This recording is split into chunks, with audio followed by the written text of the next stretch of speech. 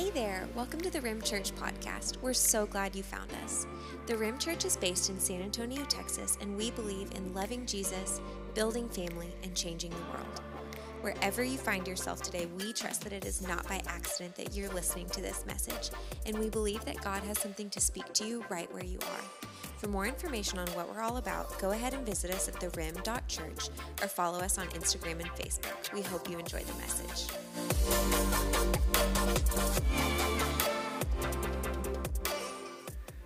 Well, my 3-year-old daughter recently has gotten into a lot of the seek and find books. Her favorite right now is one called Lost Cousins.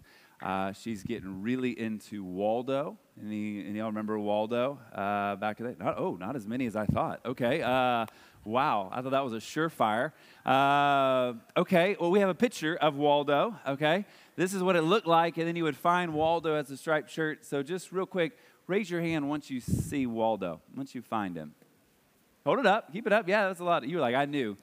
Some people still looking. Found him. A little bit longer. LaShawn, you got it. Karis has it. You still looking? Got it? Okay. We're going to I'll help you out if you still haven't found him yet. Show us. So, yeah, there he is. Okay, he's got the glasses. Yeah. Some of you, we don't have it circled, but I think it's his sister or cousin, Wenda, is to the right above the umbrella. So, fun fact there. But she loves these books, and some of them are really hard. She's quick to find them, or we're just sitting there looking, and it's just I don't know, babe. Let's just go to the next page. And some of them they're harder because they have the wizard, and then he's got a dog, and then he's got Oddlaw, which is the yellow and black one. But when I was a kid, and we haven't gotten to these with Tilly, I don't think she could handle it. These were really, really popular. These Magic Eye books. Do y'all remember? Who remembers these? Oh, okay, cool. More than Waldo. That's actually interesting. Well, Magic Eye, this new way of looking at the world. It was a book that had tons of pictures, like the one that you see kind of in the middle there. There were posters that you could buy. And the whole philosophy was that you could look at it, and if you concentrated, if you squinted your eye just right, if you saw through the picture, that there's actually, every one of them, there's a 3D image that pops out of it. Okay, and so it could be a lion, or it's a giant castle. It's just all these different images. How many of you could actually do this back in the day? Okay, a lot fewer. Okay, a few of you. Yeah. Now, here's what I've noticed is if you were around and maybe a friend of yours had a poster, it usually went something like this. You'd be looking at it, you're staring at it. For the most of us, you'd kind of look, and you look, and you look, and after 5-10 minutes, you're like, man, I know there's probably something there that I should see, but I just can't see it. I'm not experiencing it like this, my friend is. And so you just get frustrated, which led to kind of two responses. Either you just said, this is dumb, I don't want to deal with it, and you walked away, and you just never did it again, or you pretended that you saw it. You're like, oh, yeah, I see it. I think there it is. Yeah, it's, what'd you say? It's a lion. Yep, that's what it is. But in the back of your mind, you knew that there was something you were supposed to see, something that you were supposed to experience, but you didn't. And I think you were left wondering, is there more? Is there more to experience, more to see? And the reason that I bring that up is because I think that when it comes to Christianity, that more of us than are comfortable actually admitting feel that way. That we look at what it means to maybe follow Jesus, and we look close and we go, man, I'm trying, I'm leaning in, I'm squinting, I'm trying to figure out how this actually works, and I know that there's probably something else that I'm supposed to experience, and I think there's probably more, but I don't quite fully see it, and so you get frustrated and you just walk away and be like, discount this thing, I don't think it's legit, or you just pretend. And you go, oh, yeah, this is what it looks like to follow Jesus. We show up on Sundays, we sing songs, we raise our hands at the appropriate time, we get up in the morning, we read this ancient book, pretend like we know what it's saying, we check off all these things and just pretend that this is what it really means to know and to walk with Jesus. But I venture to say that the vast majority of us in this room have gotten to a point where we've asked the question, is there more? Is this it? Or is it possible that we're not seeing the full picture and that we're actually invited into something so much deeper? So much deeper. I mean, some of us, we meet maybe a new follower of Jesus. Or maybe you meet someone that spent time overseas, or you read stories about these missionaries, and you're just like, the way they talk about Jesus, it's like, man, they spent time with him that morning. It's like they really know him, and you kind of walk away, and the language that sometimes we use is like, I feel like maybe they know a different Jesus than I know. That there's something else that they see that I'm not yet experiencing. And as we've stepped into this season of Awaken, this 30 days, 28 days of fasting and praying, last week we talked about, man, God, would you awaken our eyes to the people around us? Don't let us miss the neighbors that you've legitimately surrounded us with, the people that we work with, the people that we play with, that it just may be that we're meant to be an answer to their prayer, that we're called to be good neighbors, that we're called to actually have impact in this world. And today, we're going to look at this question, is there more, which I submit there is, and we're going to ask God to awaken us to his presence with us in a way that we have never experienced before. And my prayer for myself in this season, and my prayer for you in this season, is that each one of us would maybe take off the floaties, spiritually speaking, and we would get invited into the deep things of who God is. And although it may be scary, maybe we can't touch, but we learn to fully trust and fully rely on who he is, and that we would experience life and life to the fullest that he promises. And so let's look at our text that we just read. This Luke 10, verse 1. Now, before I read this, the text last week was from Luke 10, the Good Samaritan story. Jesus here is going to send out 72 of his disciples, and they're going to have crazy impact. If you just take chapter 10 and just kind of read it in the wild, it's intense. The disciples do crazy things. They're going house to house. They're seeing people go from death to life. They're watching demons get cast out of people. There are people that are healed. Some crazy, impactful things. The kingdom of God is advancing. But before it starts, it starts in verse 1, and this is what it says. We'll read it again. After this, the Lord appointed 72 others, and he sent them ahead of time in pairs to every town and place where he himself was about to go. I want you to zero in on those first two words. After this. After this. I've never noticed this in the text. I've just kind of jumped into the story of the 72, this story of crazy impact. But what Jesus is saying is that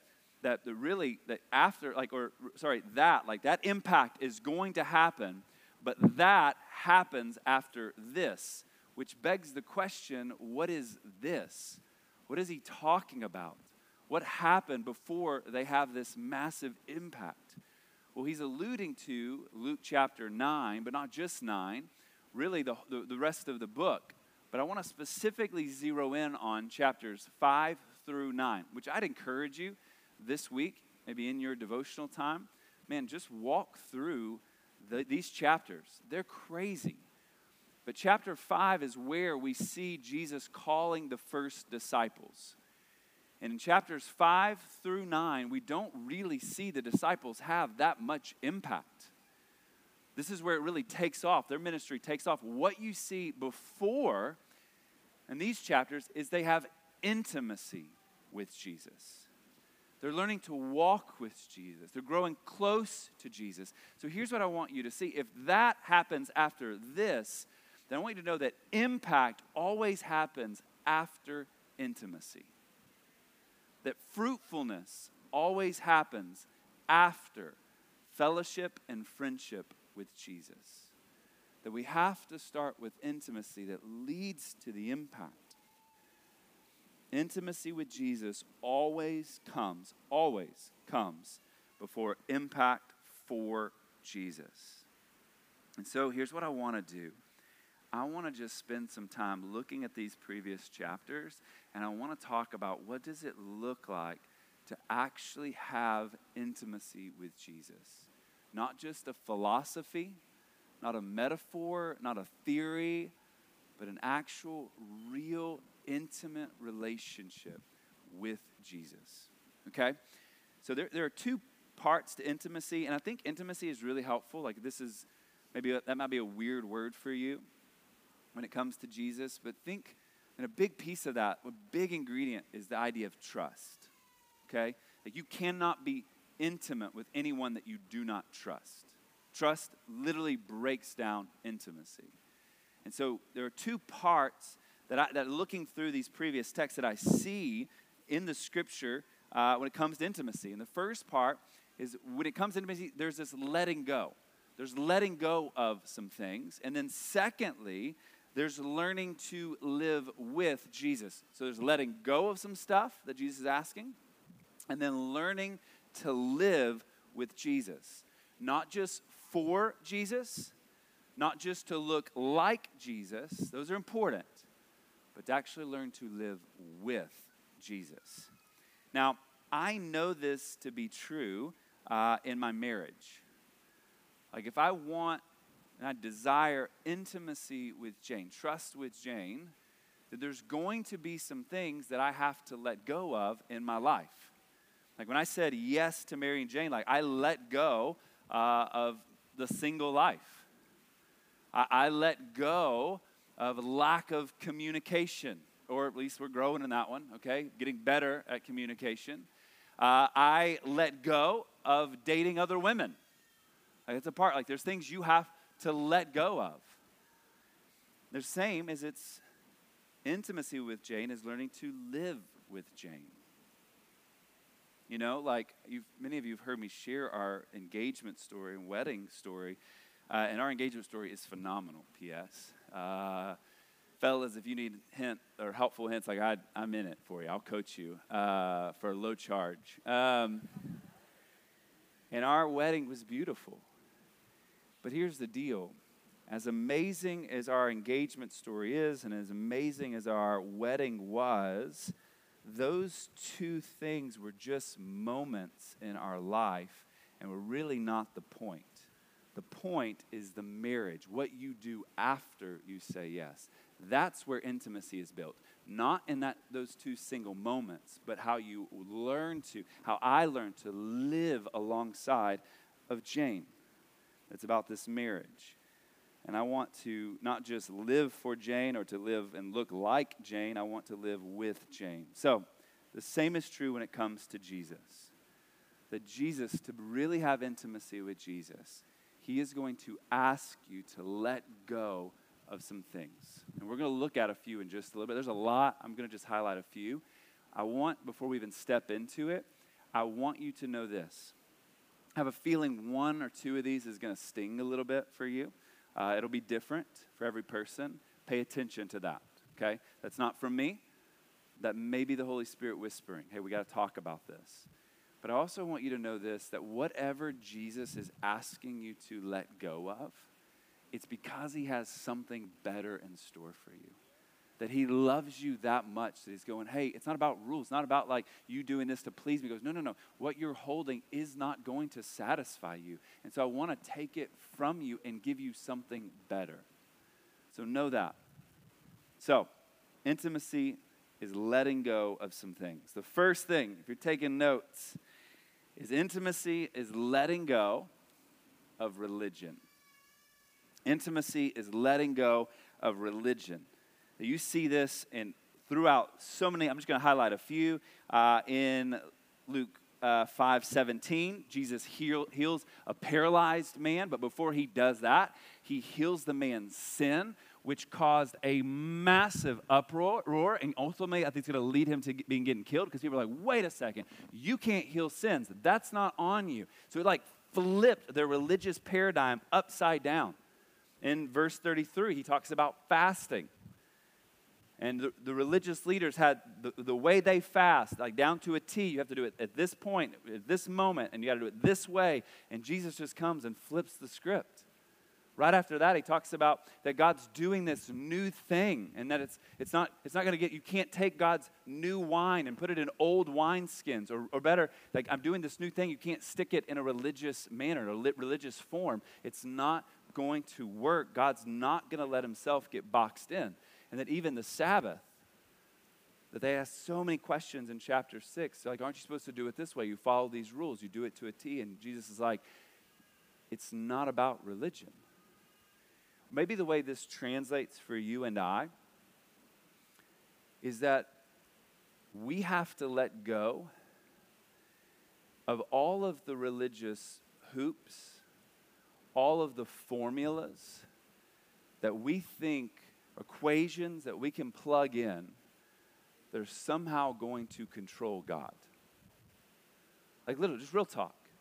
Many of us in this season right now, we're going, okay, God, listen, I'm going to fast. I'm giving up lunch, or I'm not doing coffee, or whatever it is. And God, if I do this, if I jump through this hoop, then I'm expecting something from you. So therefore, I have a formula. It's a new formula. I haven't tried this one, called fasting, or maybe it's prayer, or maybe it's church attendance, or maybe it's reading my scripture. And if I do these things, then somehow I can perform for you and make you love me or feel better about myself. And Jesus is going to go, you got to let go of that. It's not about that.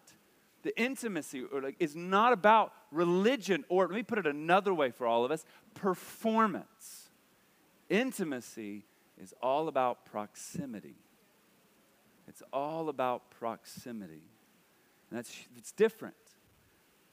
Okay, because here's the deal. We can control religion. It puts us in charge. We like it.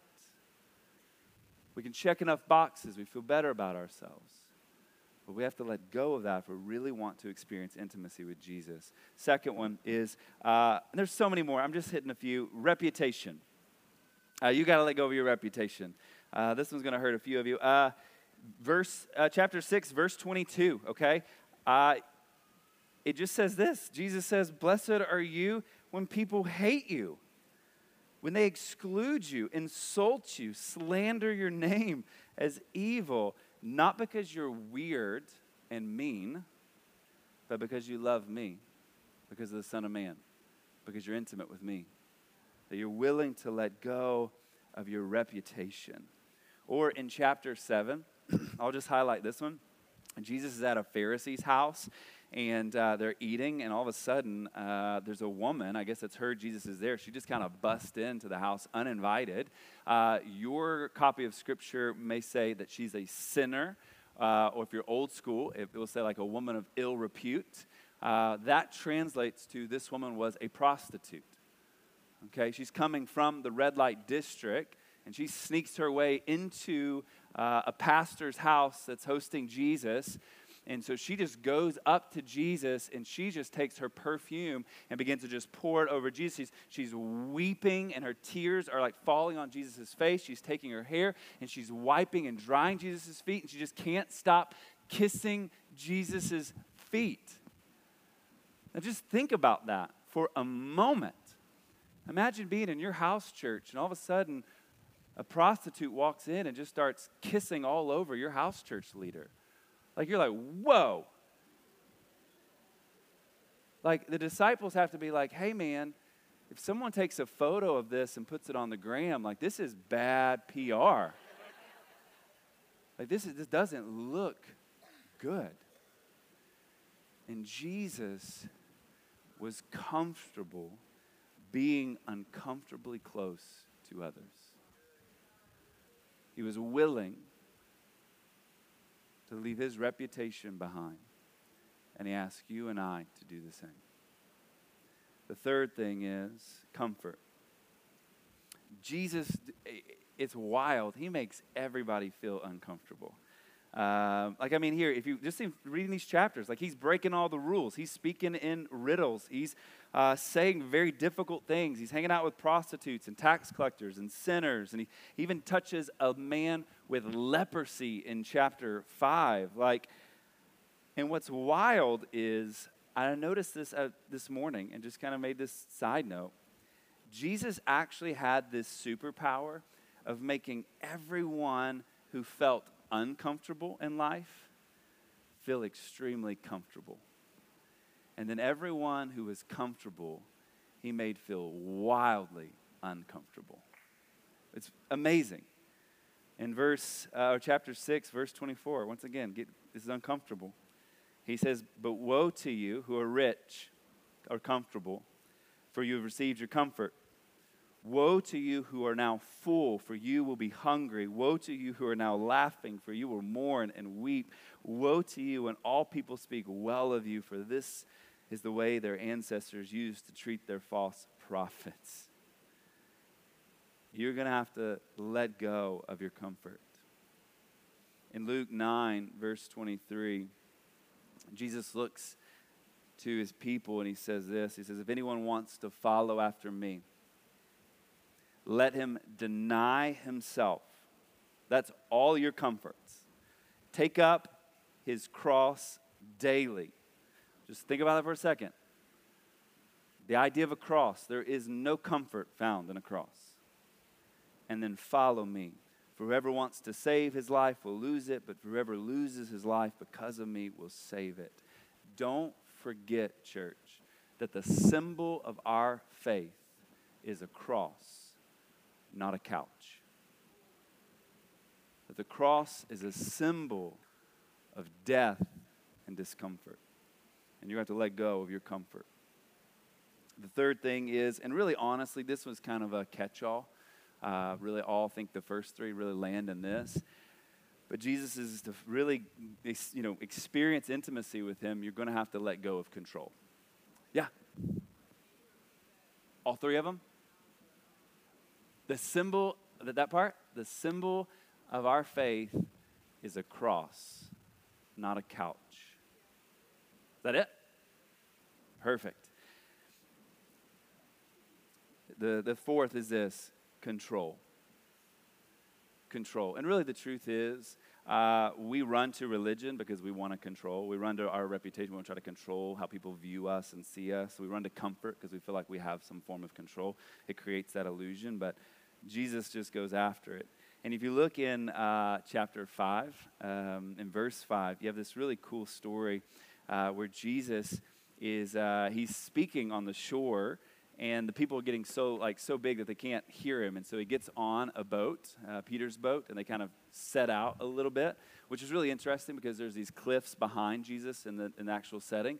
And it would have acted as this natural amplifier. So that actually him stepping back, it would have echoed, more people could hear it. So he teaches, and at the end of his teaching, he looks over at Peter, and he tells him, he's like, "Hey, take your nets, and I want you just to throw them on the other side, and let's see what happens." And Peter's response is, like, "Master, Lord, we've worked hard all night long and caught nothing." The fish usually came to the surface at night when it was cooler. Here they are in the middle of the day. And so Peter's looking, he's like, "Hey, Jesus, all night, all day, hours, we got nothing to show for it. And here it is in the worst possible time to fish. And you, no offense, Jesus, not a fisherman. You're a carpenter, if I remember. And so here you are trying to give us advice." That's a little weird, right? Jesus has no background in fishing. And here he is. He gives us instructions, and I love Peter's response. But if you say so, I'll let down the nets. The story then is that the nets are so full as they pull them on the boat that the nets start to tear, the boats start to sink, and they have to get other boats to come help them. That for Peter to experience impact, he had to let go of control. Or Levi in chapter 5, man, he leaves everything. It says Jesus just walks up to him and goes, Levi, come follow me. And immediately, Levi, a tax collector, wealthy man, a lot of comfort. It says he just got up, left everything behind, and just started following Jesus. Left all the control of his life and how he predicted it to play out in Jesus' hands. Many of us, we want to control and manage the outcomes of our life. But we can't do that and follow Jesus. It's impossible for him to be Lord and for you to stay in control. Those are in opposite directions. He's either in control or you're trying to be in control. But even let me just break it down practically. I don't know how many of you guys have felt this. This is just a confession in my own heart, okay, of God exposing control in my life. Here we are on day 7 of this prayer and fasting season, okay? And like I said last week, we're kind of fasting from sunup to sundown. And it didn't take but day 5 where I was like, hey, Kate, God, 5 days in, why haven't all of the people I'm praying for surrendered their life to you? Jesus, my son still has holes in his heart. Thought you would heal that on day 2. What's going on? But really, that shows the posture of my heart that I think that following Jesus, I can actually hold on to control. I can actually manage the outcomes if I do it a certain way. But Jesus is asking us to let go of some things. Those are just a few. So let me ask you, what is Jesus asking you to let go of? It may be one of those 4. It may be something else. But if you're walking with Jesus, he is asking you to let go of something. What is it? What is it that you're holding on to? What is it that you said, Jesus, you can have all of these things, but this one I'm holding on to? For you to experience full intimacy, the intimacy that every one of our hearts long for, it's full surrender. The next part is not only intimacy involves letting go, intimacy is learning to live with Jesus. Not just for Jesus or living like Jesus, but to live with Jesus. Now, I want to confess real quick. This is where it shifts a bit. The last 3 weeks, I've worked so hard. Austin's worked so hard trying to create some just tangible training pieces so that you could walk away. And we've given you almost an acronym every week. We talked about prayer, and it was we have a P-R-A-Y. It's pause, praise, repent, ask, yield. It's fast, focus on God. It was we were just nail it. Even last week, I was I'm going to make them have all 4 start with L so they're easy to remember. 4 steps, and this you can do this. And the truth is, and I've wrestled with this all week, when it comes to walking with Jesus, being with Jesus, there is no formula. There is no 4 steps. There's some best practices for sure, but there is no formula here. And I know every one of us, I can hear you Drew, just tell us what to do. It'd be so much easier. And I can't. I can't. The best we have is in John 15. Jesus essentially tells the disciples, if you'll just abide with me, just be with me. If you'll just be with me. You're how, Jesus? How does that work? He just goes, you just stay with me. You just be with me. then that intimacy will create impact. That friendship will create fruitfulness. Actually goes, you can't produce fruit in your life, impact in your life, unless you are walking with me, abiding in me. And so I want to give just maybe one definition that's been kind of helpful for me to wrap my mind around it, and then I'll kind of land the plane. We hear this phrasing with Jesus, or like a lot of people when we talk about our faith, we'll say maybe walking with Jesus. We walk with Jesus. Now that phrase, walking, or that word walking, it translates, we find it anywhere in this Old Testament. There's some parts in the New Testament. The best definition is that walking is human locomotion or human movement with no concern about the destination. It's human movement with no concern about the destination. Now, when I think about that, the question that pops into my mind is, when in life am I walking anywhere where I don't have a destination in mind, a goal? Like if I'm walking to the kitchen, it's to grab a glass and to fill it with water. Like if I walk to the garage, it's to grab that supply thing to bring back into the house. If I'm walking outside, it's to go to the car, to the mailbox. Like I have a destination in mind every time. And then it dawned on me that I remember when Jane and I first started dating. We were in Washington State, and we lived pretty close to each other, so I would just walk to a door, knock, and we would just like go on walks. Our first date, we just literally walked through the city of Seattle. And we'd walk, and we were talking, and there's that moment where you're kind of like halfway paying attention to where you are, and then there's a moment maybe hours into it that you look up, and you're like, where are we? Like, let's try to figure and try to backtrack. So then all of a sudden, it dawned on me. The only time that you're not concerned about the destination when you're walking is when you're more focused on who you're walking with. When you're walking with Jesus and you're like, hey, I don't know where we're going. I don't know what this is going to look like. I don't know what's around the next turn. But listen, I'm with you, and that's all that matters. Like that's the intimacy that Jesus is actually asking you and I to come into. To like learn to live with him, to learn to walk with him, not just live for him or looking like him, but to actually walk with him, to follow him, just one step, side by side. And here's my fear. I think we get this backwards, especially in the American church.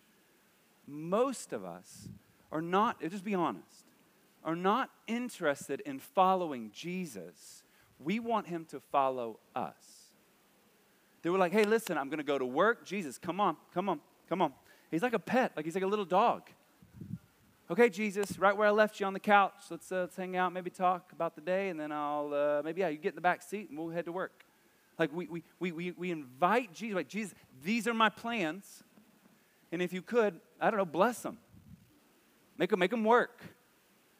Very rarely are we like, Jesus, what are you doing? Where are you going? Like, what do you want me to do? Because check this out. Listen, if walking with Jesus and Jesus goes, hey, I want to take this right turn, and you stop or take a left, guess what? You're not walking with him. But to constantly have a mindset of, Jesus, where are you going? What are you doing? And how can I keep in step with you? This changes everything. This is how we experience intimacy on a deep level, actually walking with him, actually trusting him, like stepping into meetings and going, Jesus, I don't know, like, yeah, I've got some plans here, but if you want to take a left, if you want to take a right, like, I want to follow you. Like in this conversation with my spouse, like, yeah, Jesus, I need you to give me your grace, your peace, and would you guide this? Like, I'm listening to you. To actually walk with him. This is the image that we get before sin enters the world. That Adam and Eve walked with God in the garden in the cool of the day.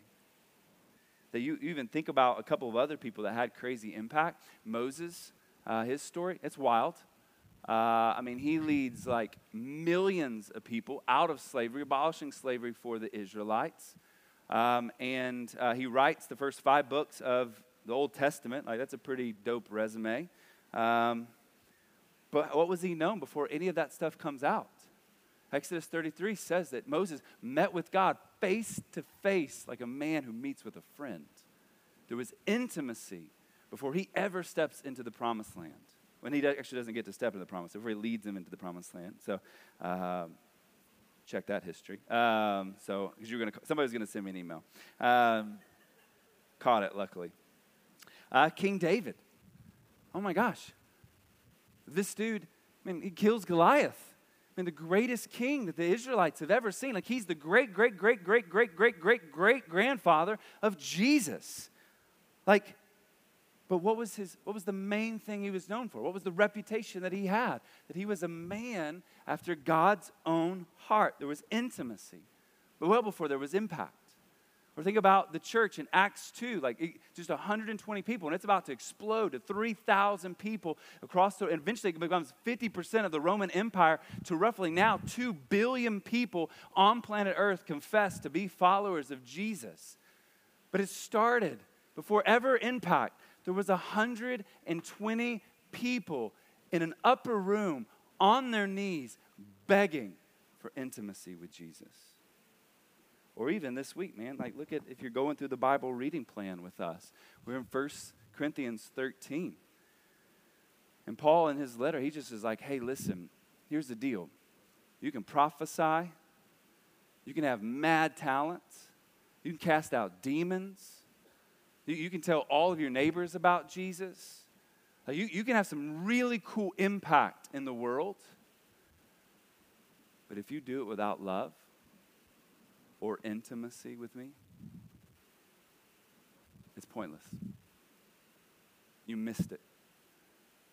You tried to do it on your own, and it'll never get you as far as you want to go. Church, this is our hope in this season. That you would experience intimacy like you had no idea was possible. In Awaken season, we don't want you, just to skip a meal each day. We don't want you to just maybe get good at having a 15-minute devotional in the morning, or to half-heartedly pray for 8 of your neighbors. We want you to experience Jesus like you never have before. That maybe just like the magic eye, we'd squint, we'd lean in a little bit and try to focus and go, God, I know there's more, and I want it. I want it. I want it. Well, before I kind of wrap up our time, I want to share just a few quick stories about what God has been doing. We'll do this each week, but a few quick stories of God's faithfulness. One, we had some people talking in kind of a thread, and one of our people in our church had just said they've been prayer walking and asking God to just let them meet their neighbors, just asking for opportunities. And they said within the first day or 2, they met 3 of the neighbors that they were on their list and set up appointments to hang out. One's coming over for dinner, they're hanging out at the pub at Dooryard and grabbing a drink, and then the other one's coming to the Super Bowl party. And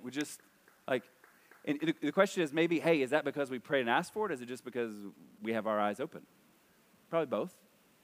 But it's super cool. And we don't know what's going to happen, but God's moving. Or I heard another story about that they were praying. I think this is on Tuesday, if my mind serves me correct. One of the pastors of one of the other churches that we're partnered with, and he was just saying that he finished a meeting, got a phone call from his wife, and she's like, hey, our car isn't working.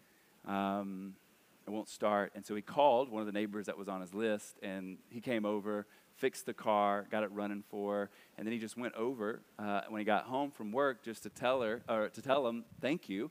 And he wasn't there, but his wife was there, and she's had a lot of health issues, and just began to share why she's in this wheelchair, what's going on. And he just got to put hands on her and pray over her and to tell her about how much Jesus loves them. And he's begging God to open up their eyes so they could experience Jesus to the fullest.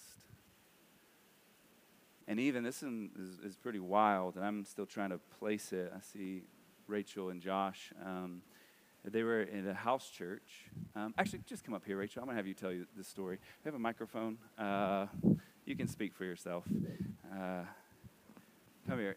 Come on. I know she hates me for this. Rachel, come here. You guys in house church in recent years, health issues kind of go, what happened? I'll let you, what happened? So I'm the girl who you guys have been praying for with anaphylaxis. Short version is I was diagnosed with a rare mast cell disease. My body's attacking me. It takes on kind of any type of threat, whether it's stress or hot. I get too hot, I get too cold, or if it's food or a smell, and I never know what will trigger it. So, can I hold on to that? Yeah. On Sunday or Friday, was our house church, and we were there, and the night before I'd gone into anaphylaxis, so I was already kind of triggered. We almost didn't go, and then I was like, we should go, and we did that back and forth. But we went, and I got too hot, and I could feel it coming on. And sometimes when I get too hot, I can kind of feel the symptoms build until I collapse and stop breathing. And so Josh, my husband, knows now, like, if my heart rate goes up or you could feel the heat radiating off my body. And so we left to the bathroom to try and cool me down, and Sarah's running around getting ice packs to put on my body because epi is awful, especially when you have to EpiPen yourself like multiple times a week. It's really bad for your heart. So then we were going to leave, and I was like, Josh is in the bathroom. I'm like, my clothes on. I'm like trying to calm down, and he's like, we should go, and I'm like, I don't feel like we're supposed to go. I feel like we're supposed to go back out there, which makes no sense. And so we got me calmed down. My heart rate dropped. We got onto the couch, and I like curled up in Sarah's arms. And then like I could feel it like being like, I'm going to get you. And I was just like, no. Anyways, so I told Sarah, I was like, we're going to leave. Like, we need to go. And she's like, wait, we're praying. And so this whole room full of people, and some of you guys I know from house church, some of you are like brand new to me, which is really terrifying to let, new people, hi, in. But they started praying, and I think all of us kind of struggle with what you're talking about. You know God's capable of pick up your mat and walk. You know God's capable of saying, the cancer is gone, but to actually believe that for yourself is a lot. And so I was sitting there and struggling with that, going, well, these people are praying. I know you'll take it away if you want it to be gone. And I could feel the breath come back in my body. And then all of a sudden I got cool. And I'm like, this is in your head? You are making this up. And then Sarah looks at me and she's like, the heat's gone. And I was like, it's not just me. I'm not imagining this.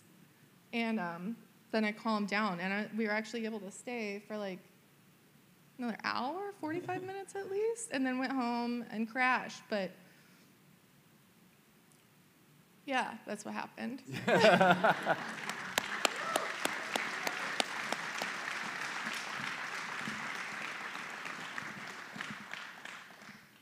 And correct me if I'm wrong. I talked to Josh. Going into shock like this, you've never not had to use the EpiPen or a trip to the hospital. It's been kind of one of those. This is like the first time something like that. To control it is rare. And so here's the thing. When I first even heard it, there's a, you're like, man, is that real? But here's the deal. we have no idea like what God is capable of if we really are seeking to walk with him, not have him follow us, but to walk with him, and then we trust him in these steps. And so this is one of so many stories that we heard this week of just God's faithfulness in this season. And so I want to do something really fast. I'm going to put someone on the spot. Who would hate me the least? No, I want you to hang out. Peter, come here. I want to ask real quick, because this is just one episode. There's still a lot of health stuff that the doctors are trying to figure out. And church, listen, as just an act of faith, would you be willing to could we pray for Rachel right now? And so if everybody got up, that would be too much. She'd probably overheat and go into shock, and we don't want that to happen. But I would love for you to extend a hand. And what Peter prays, would you pray in agreement, not just listening, not just spectating, actually believing and trusting? Like, hey, God, we don't know what you're going to do, but we're not going to get caught not asking. And so, Josh, would you come up here too and just... and Peter asks, will you just... Yes, Sarah.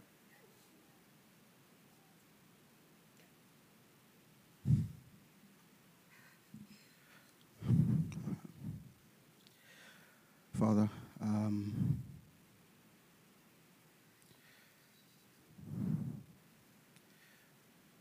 Lord, we come before you needy. As I hear the story with everyone else, I'm encouraged to hear that God is able. But not only that you're able, but that you're willing. And so it is to that fact, to the fact that we come before you not as those who are far off, not as orphans, but as children that you've adopted, paid for by your blood. And God, I'm going to ask big. I'm going to ask big, and I believe your children are in agreement here. Would you show up in power? When I say show up in power, yes, we read of you laying hands. We read of you spitting in the dirt. We read of you saying a word, and people are healed, and you are the same yesterday, today, and forever. And we know by your Spirit, Lord, that you are able to step into this moment. And so I pray, Father, would you be pleased to step in and heal, Lord? And I'm not praying for even more medicine. I'm praying that, Lord, even now, as we call upon you, God, would you amaze us with your power?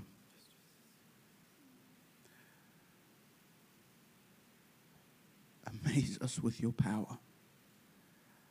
Lord, please get rid of fear even in my heart to ask for what I really desire in this moment, for us to ask together for what we really desire in this moment. And we do desire healing of a supernatural kind. And I pray, Lord, would you do it?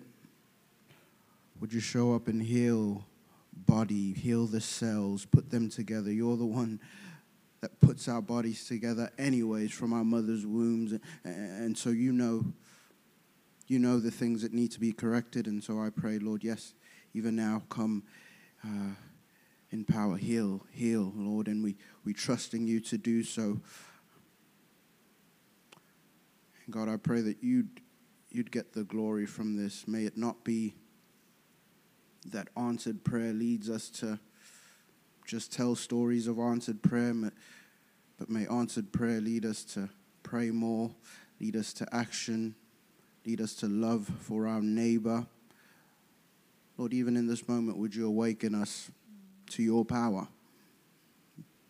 Awaken us to your power to heal and to come near and to do things that no man can do, Lord, and give us give us a testimony today. Give us a testimony that God hears prayer and he acts. And he acts. And so I thank you for this time. I thank you that we can come before you. I thank you that we can ask and ask big, and that we can be expectant that, Lord, you will show up. Thank you, Lord. We pray in Christ's name.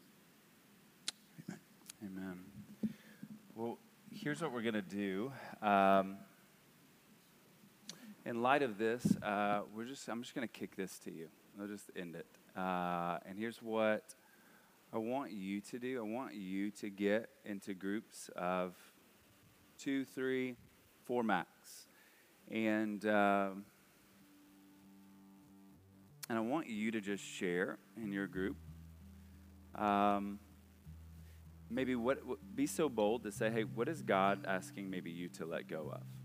Is there something he's spotlighted and he's like, hey, that you feel that invitation into deeper intimacy? And he goes, hey, but we're going to have to let go of some stuff to do that. Or maybe it's just like he spotlighted, hey, what it could look like to walk with him this week. Maybe share one of those, and then, or share what it is that you need. But what if this morning we really were the body of Christ? What if we didn't just depend on a few people with microphones to lead this thing? And what if we stepped into these moments just trusting and believing that God can do what only he can do? So, this is your time, your space. Groups 2, 3, share what's on your heart, and then pray for each other. Thanks so much for listening. We hope that today's message resonated with you. It's our hope that you wouldn't be merely inspired, but that you would actually be transformed by something you heard today. At the Rim Church, we always ask 2 questions when processing God's Word. What is God saying to you? And what are you going to do about it? We encourage you to take a moment, reflect, and then to share with a friend or send us a message. We'd love to hear what God is teaching you and how we can help you take your next step in obedience. Until we meet again, we love you, church.